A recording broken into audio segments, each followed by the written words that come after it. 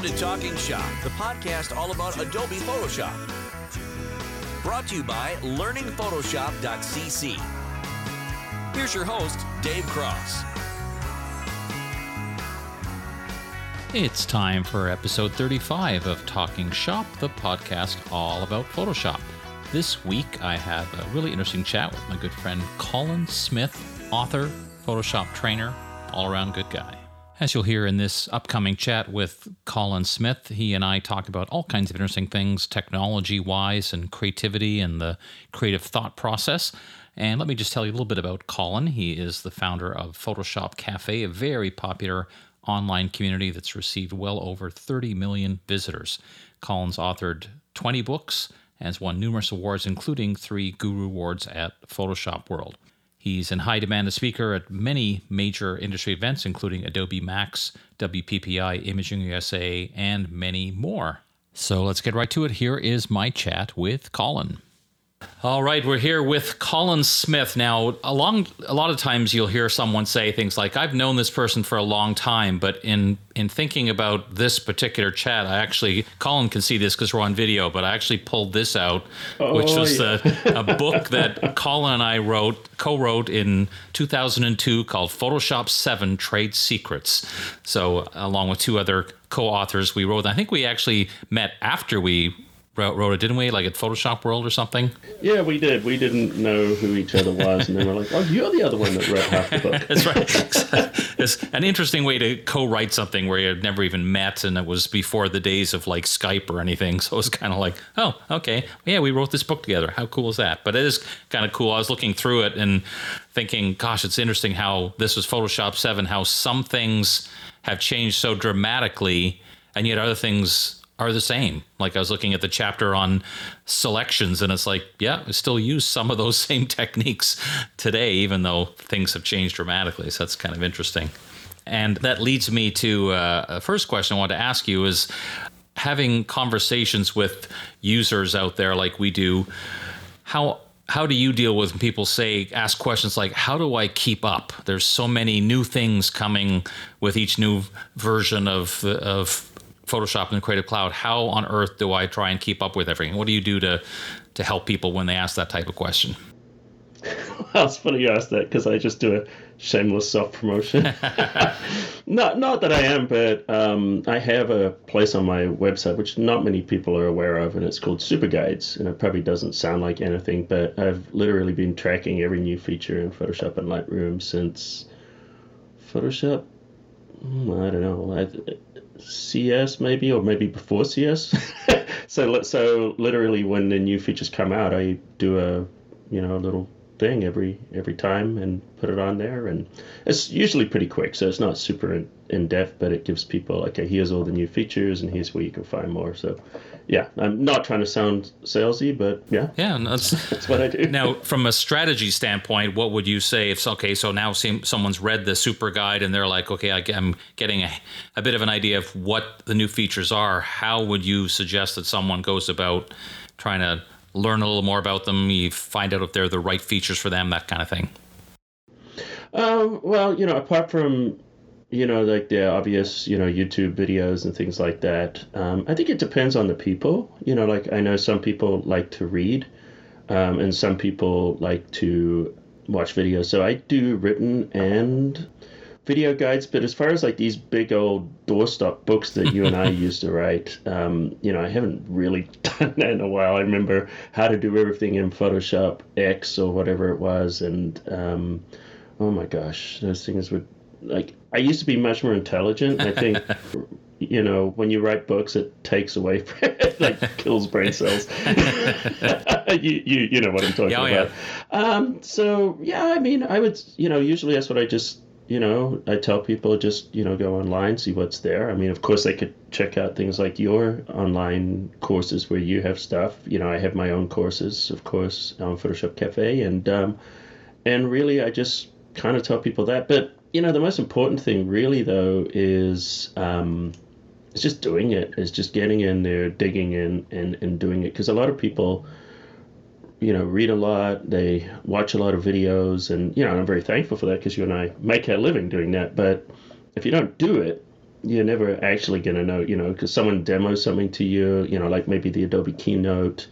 Definitely recommend watching that at Adobe Max and stuff. But the thing is, I call it a spring-loaded demo, where everything is prepared in advance and it's rehearsed, and it's like, okay, I've got 30 seconds to show you this feature. That's not really giving you, it kind of shows you, okay, this is what it does, but it doesn't really tell you, okay, what is this feature? How does it really work? That's not the point in those announcements. So I would say, just definitely go online, Google things, or follow people like yourself, myself, buddies like Jesus Ramirez, other people.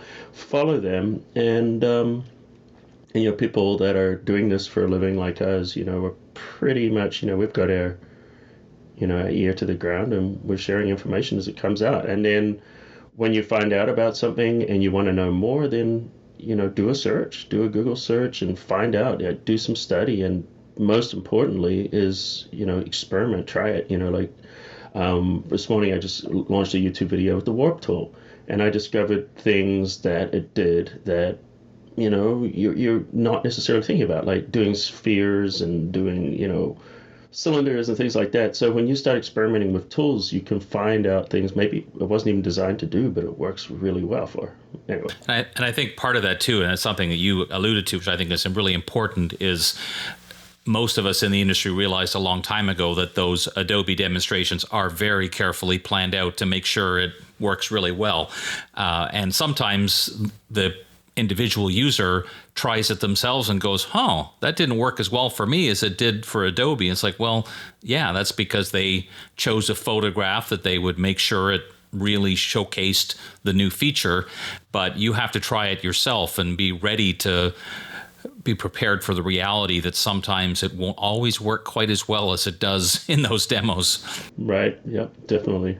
So another sort of follow-up question to that is, I'm a believer, I always have been, that generally as humans, we're creatures of habit, and it's no different in Photoshop. Once you start to develop a certain way of doing things, sometimes it can be hard to change, even though like a new feature comes out and everyone's going, oh, you got to try this, whatever it is, select subject, or, some new feature, and people are reluctant just because they're so used to doing it a certain way. So like shift to constraint. Right, exactly.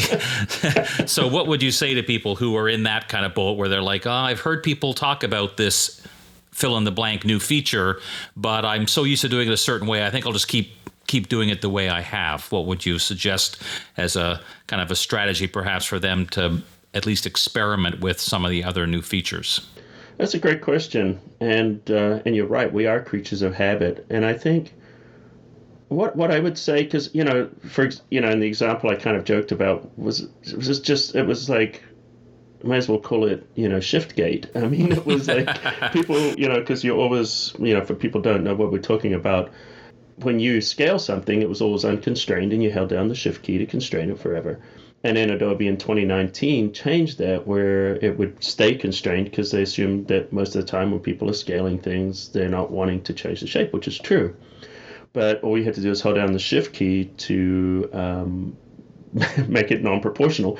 And, it was just like, it was as if Adobe had just said, we're not making Photoshop anymore. It was like people were just freaked out. And of course, they've addressed that now with, you can change in preferences and whatnot. And I think there's a certain amount of just straight muscle memory. I know when I'm working, I do things by muscle memory. I know I can hit the Option command or whatever it is and drag to change the size of the brush, but I don't. I use the left and right bracket keys or the express keys on my Wacom because I'm just so used to that. I think what you're going to do is evaluate a new feature and see, okay, does this feature really help me? Is this giving me better results? And is it giving me more flexibility with my work? Is it non-destructive? And if there's, like a real advantage in it, then it's a matter of reevaluating your workflow and incorporating it into your workflow.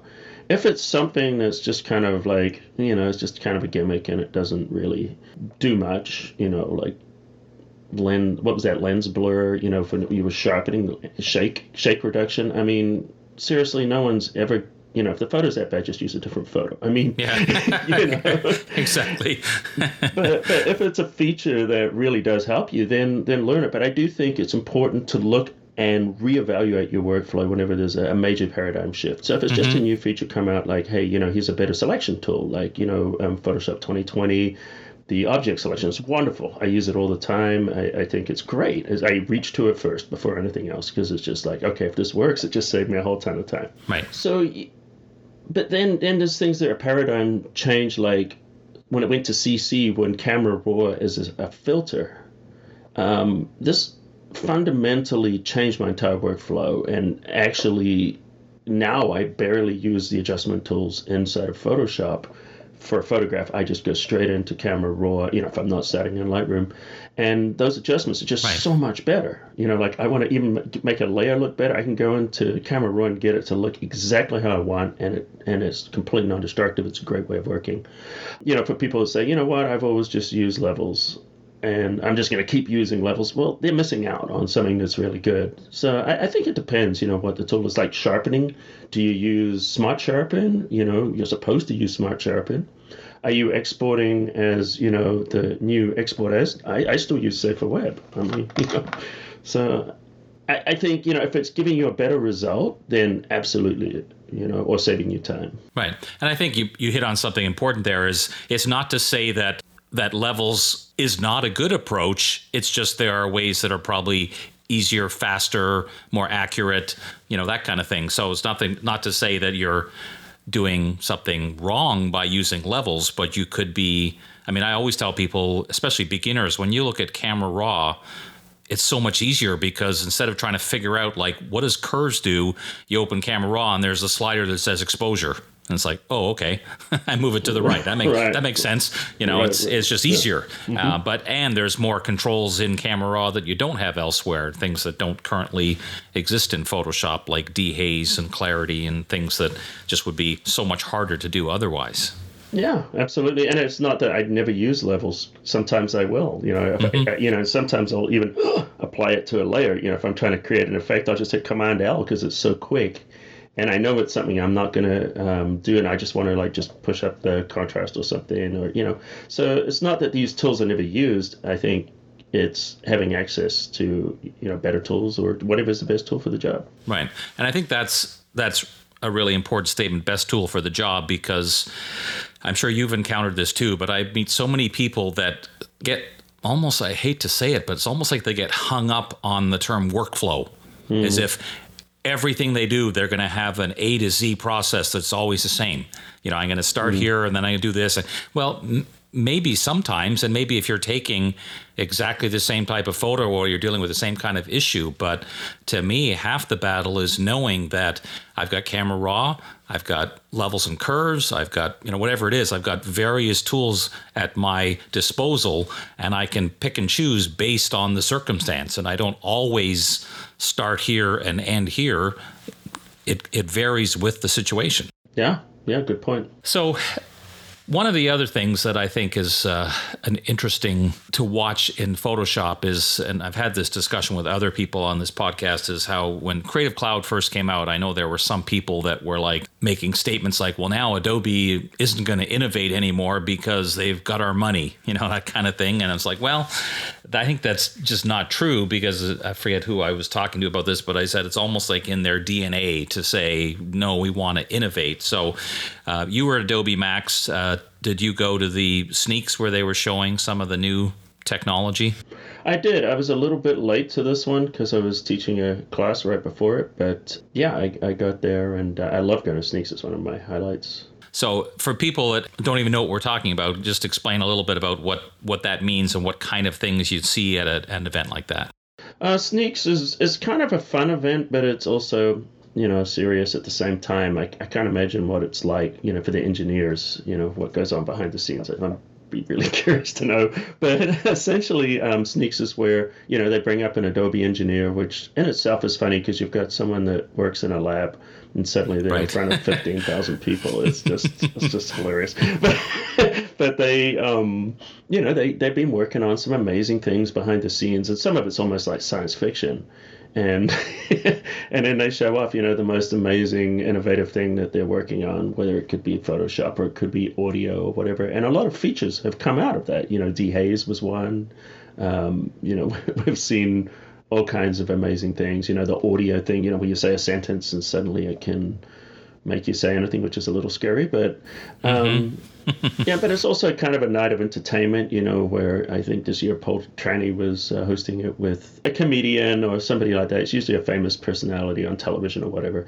And then they kind of make jokes at the engineers, and it's funny because engineers, are so nervous they don't know how to even take a joke at the time, and it's fun. It's a fun night. So is there anything this year in particular that jumped out at you that you were like, oh my gosh, that's so cool? Oh man, you put me on the spot, wouldn't you? I think the best one was actually happened before I got there because I was a little bit late and there was people talking about some things. But it was pretty amazing, that one where they were animating all those different things. That was pretty cool. One thing that I always, you're talking about the whole situation with the engineers, and I remember the first time I went to Sneaks a few years ago, I felt so badly for some of these guys. I mean, it was mostly guys. There were some women up there too. But instead of just letting them say, here's something that I'm working on, they have to make them tell the story. Like, imagine you're on a family vacation and you took and I'm like, oh gosh, don't do that to these people. They just want to get in the demo and show you the cool stuff, not do the whole setup with the whole, and if this ever happens to you, now we have a solution for you. It's kind of like, oy. Yeah, and now you say that actually reminds me of what my favorite one was. Now it just came to me was the relighting one. So they're taking the pictures because I just remember it was like, you're on your family vacation. And here we go. And then, they could click a button and change the lighting in the scene. It was amazing. Yeah. And so people know some of these things, as you said, do end up in Photoshop. Others are a project they're working on, but when push comes to shove, it's just not something they're able to actually see the light of day. But what I think is interesting about it is it does show that they are actively behind the scenes trying to come up with cool stuff that's practical that will actually help us in our day-to-day stuff in Photoshop. And that's pretty interesting to me to know that, again, in theory, with the Creative Cloud getting our monthly dollars, they don't necessarily need to, but they still continue to try and come up with really cool stuff. Yeah, a lot of really cool AI stuff right now. It's kind of mind-blowing. Oh, that's a good thought. I'm glad you mentioned that, but we're going to talk about that in just a moment. But first, it's time for the tip of the week.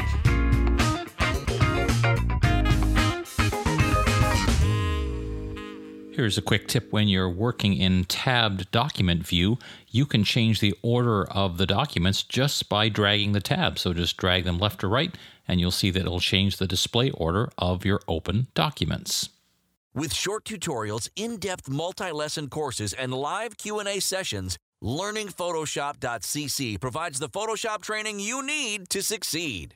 So we're back with Colin Smith, and just before our tip of the week, Colin, you mentioned AI, and that's something I had a note to myself to talk about, because I think that's a really interesting thing. There's this technology called Adobe Sensei that you hear them talk about all the time, and it's an interesting development they're working on, because in lots of things in Photoshop, it's working its way into so that tools and functions become more intelligent. So maybe give us an idea of some of the ones you've seen already that have been improved based on the inclusion of this kind of technology. Okay, so Adobe Sensei basically, is machine learning. So they build what are known as models, and these models are trained by doing things over and over again, and over a certain amount of time they start to recognize things like, oh, this is a person, this is a car, this is a dog, this is whatever. And so then some of the amazing ones are like object selection. So you can just grab your selection tool and you just go up the top, choose select subject, and somehow Photoshop knows what the subject should be. It could be a person, it could be a car, a dog, and it's going to select the person. I guess it puts priority on people because that's normally what you're cutting out, or pets or whatever. So we'll actually see that subject in there and make a selection. It's not perfect, but it's definitely a good starting place. And you can just kind of refine it and whatnot. The other one is object selection, which works exactly the same, but all you're doing is creating a marquee essentially and defining the region where you want to look at. So that means if you've got somebody's face, you can select an eye or something like that. The other one is scaling. We've always had these different algorithms for scaling, interpolation. I guess I had a tech editor on a book once was hung up on the word interpolation. Maybe that's another topic for another day, but that was his way of showing his expertise by using that word. But interpolation is how, you change this scale a photo up or down or any image up and down, and it has to rebuild those pixels. But using AI or Adobe Sensei, which is the Smart Scale 2.0 or whatever it's called, and what it does is it actually uses AI and actually rebuilds the photograph. And the advantage of that is you're not going to get artifacts, whereas, when you scale up or down, it's like, okay, what do you do with those extra pixels? I think one of the other interesting aspects of the technology behind the scenes, and Select Subject is a good example, is that Adobe said in this Photoshop 2020 that the AI behind Select Subject had improved. And I know I did a video where I took the same photograph in Photoshop 2019 and did Select Subject and then did it again in 2020. And it wasn't like night and day, but it was definitely better. I agree. There are little areas where it was like, yeah, that got a tighter selection, or it didn't. In 2019, it missed a little bit, and in 2020, it got it. And as you said, it wasn't perfect, but it was a good start. And the fact that they can continue to improve their models so that it does get better. It's not like they have to bring out a new version of Photoshop with new tools. It's just they're working behind the scenes on the technology to make the tools better. Now, the other side of this, and I've seen people that are a little bit scared of what the future holds, is that will we even need to do anything anymore? We'll get to the point where we'll open a photograph and there'll just be a big button that says fix it and the technology will just like go do and do all and you go, okay, I'm done. What do you think about that? Like the people's worry that there'll come a point where it'll be so automatic that we won't need some of these tools anymore? Well, it's kind of already been around forever in movies and TV shows, right? Jack Bauer comes up to the guy and it's a blurry picture and there's a license plate at the distance. He goes, zoom in, 5,000%, and it's just a blur. He goes, enhance, and they hit the enhance button and boom, it looks beautiful and sharp. I'm still looking for that button. I mean, if that button comes along, exactly. I'd be happy. I'd use it. But so it's kind of interesting.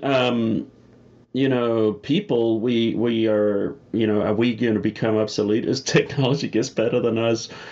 I think, here's the thing. I mean, you've seen, you can give someone who's a bad photographer the best camera in the world and it's still going to be a bad photograph. So the AI can help us do things and get rid of labor-intensive, time-consuming tasks, which I welcome. I mean, I hate doing repetitive things. So I welcome it for that. But the one thing a computer can't do is be creative, can't come up, I mean, I say it can't come up with ideas, but it could crowdsource ideas and make suggestions. But, at the end of the day, I don't think it's ever going to replace, the creative mind, because look at all the people in the world right now going Behance, and everyone has access to the same tools, but yet some people are creating stuff that is way better than what other people are creating. And I think that's really the important thing, is there's a big difference between sort of the production work where, hey, anything can automate, I'm all for that, and the artistic creative side. There's always going to be people that you could hand 20 people 5 photographs and say, make something from this, and as you well know, you're going to get very different results, including some that you'll be like, whoa, that's amazing what you created. I still see some photographic artists with Photoshop that do things that I just shake my head going, how does their brain work? Like, technically I know how they did it, like with layers and stuff, but envisioning that end result, I just don't get it. Now, speaking of which, kind of going back in time, you're in the early days, you won yourself a couple of Photoshop World Guru Awards back in the day.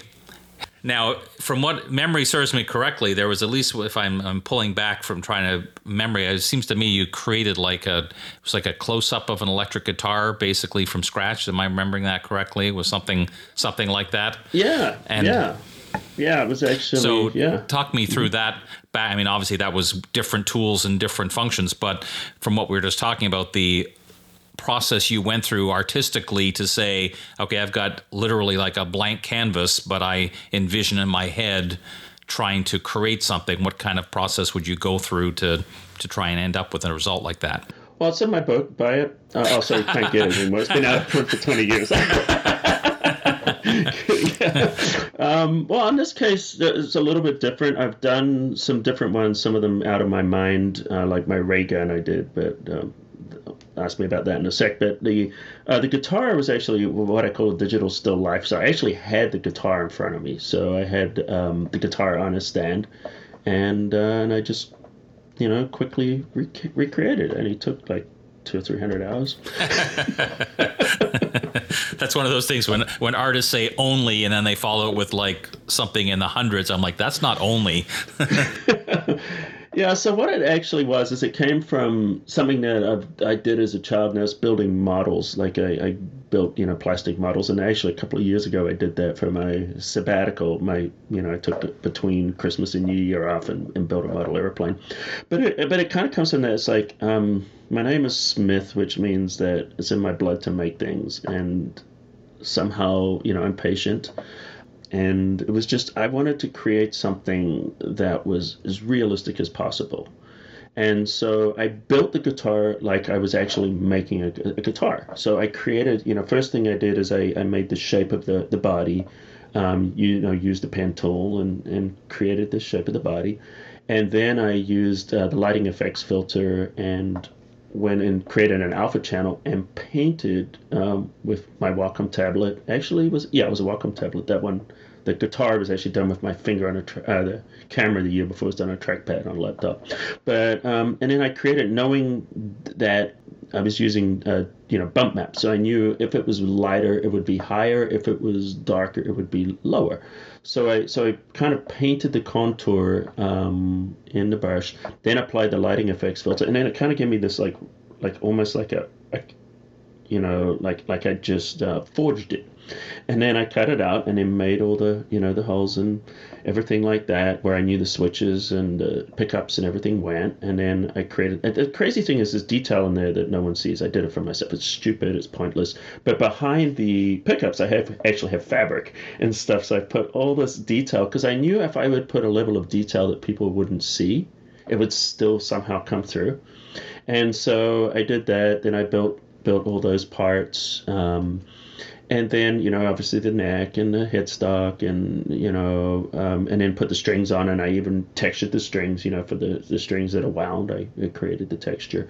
But then I went back, and then when the real realism came is I did a shadow highlight pass. So I went and shadowed everything.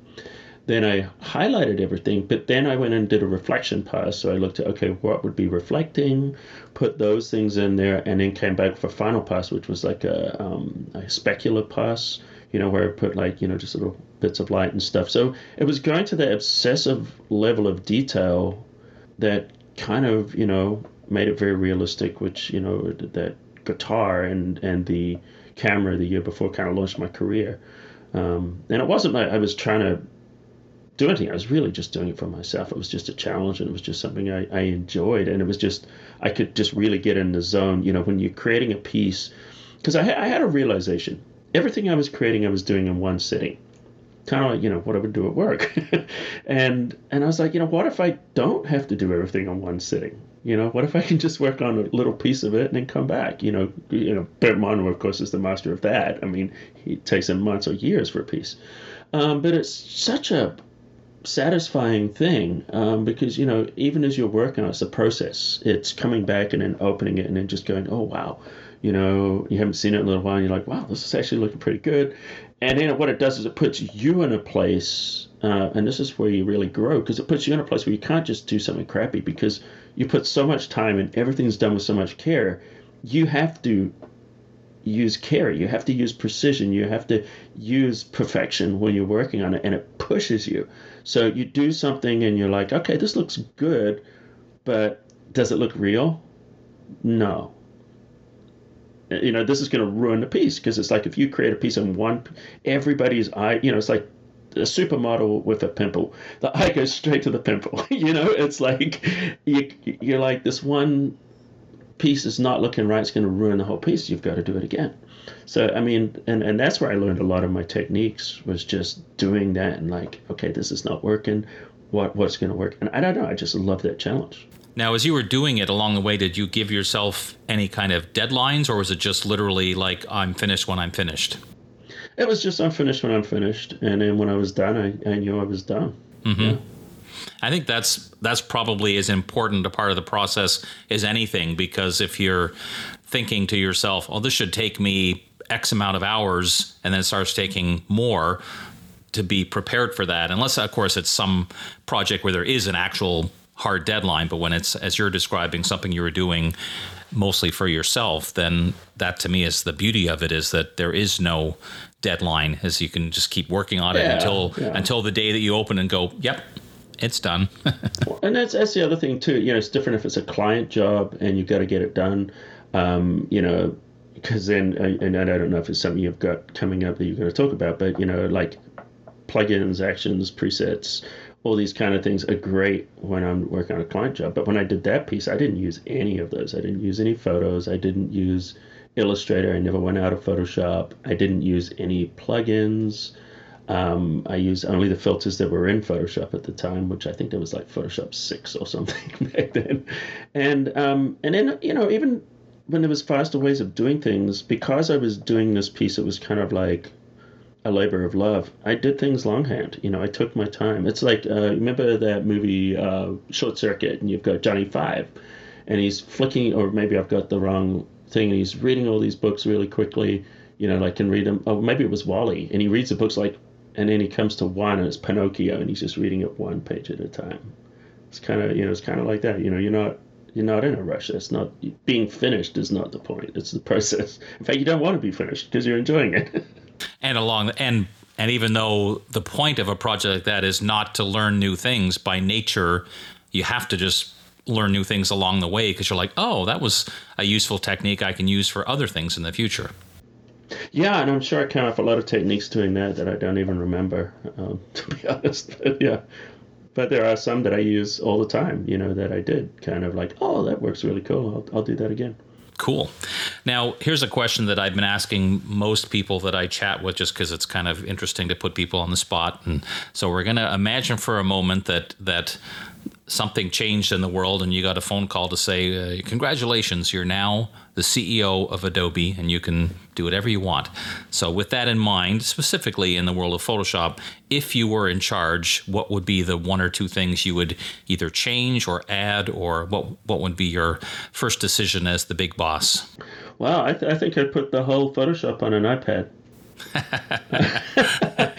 Sorry, I had to say that. Which is cool. And I have a real stretch goal would be to just put all the programs into one. So you just have one application that just does everything.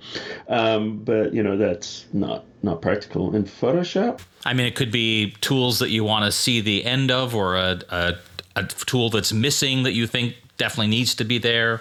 I think I would go crazy with more selection tools, particularly for hair. I'd like to see something. What would be really nice would be select a mask, like put a full tool set in there, so you could do like paths and stuff in there. So when you're cutting out the hair and stuff, the arms are not getting all furry as well, so things like that. Yeah, so maybe really beef that up and just maybe get rid of all the selection tools and just build them all into one, like when you go into Camera Raw. So you go into Camera Raw for selections. So you basically go in there, you can do all your selections in that one tool, because I think that would be amazing. That does sound pretty cool. All right, another suggestion to hand off to Adobe. So for our listeners who want to find out more about the kind of stuff you're doing, where's the best spot for them to go and visit? All my stuff has been for many years, since you and I, the OGs of Photoshop. My website, photoshopcafe.com. I put a new tutorial on there every single week, and there's hundreds of tutorials and tips and all kinds of things there.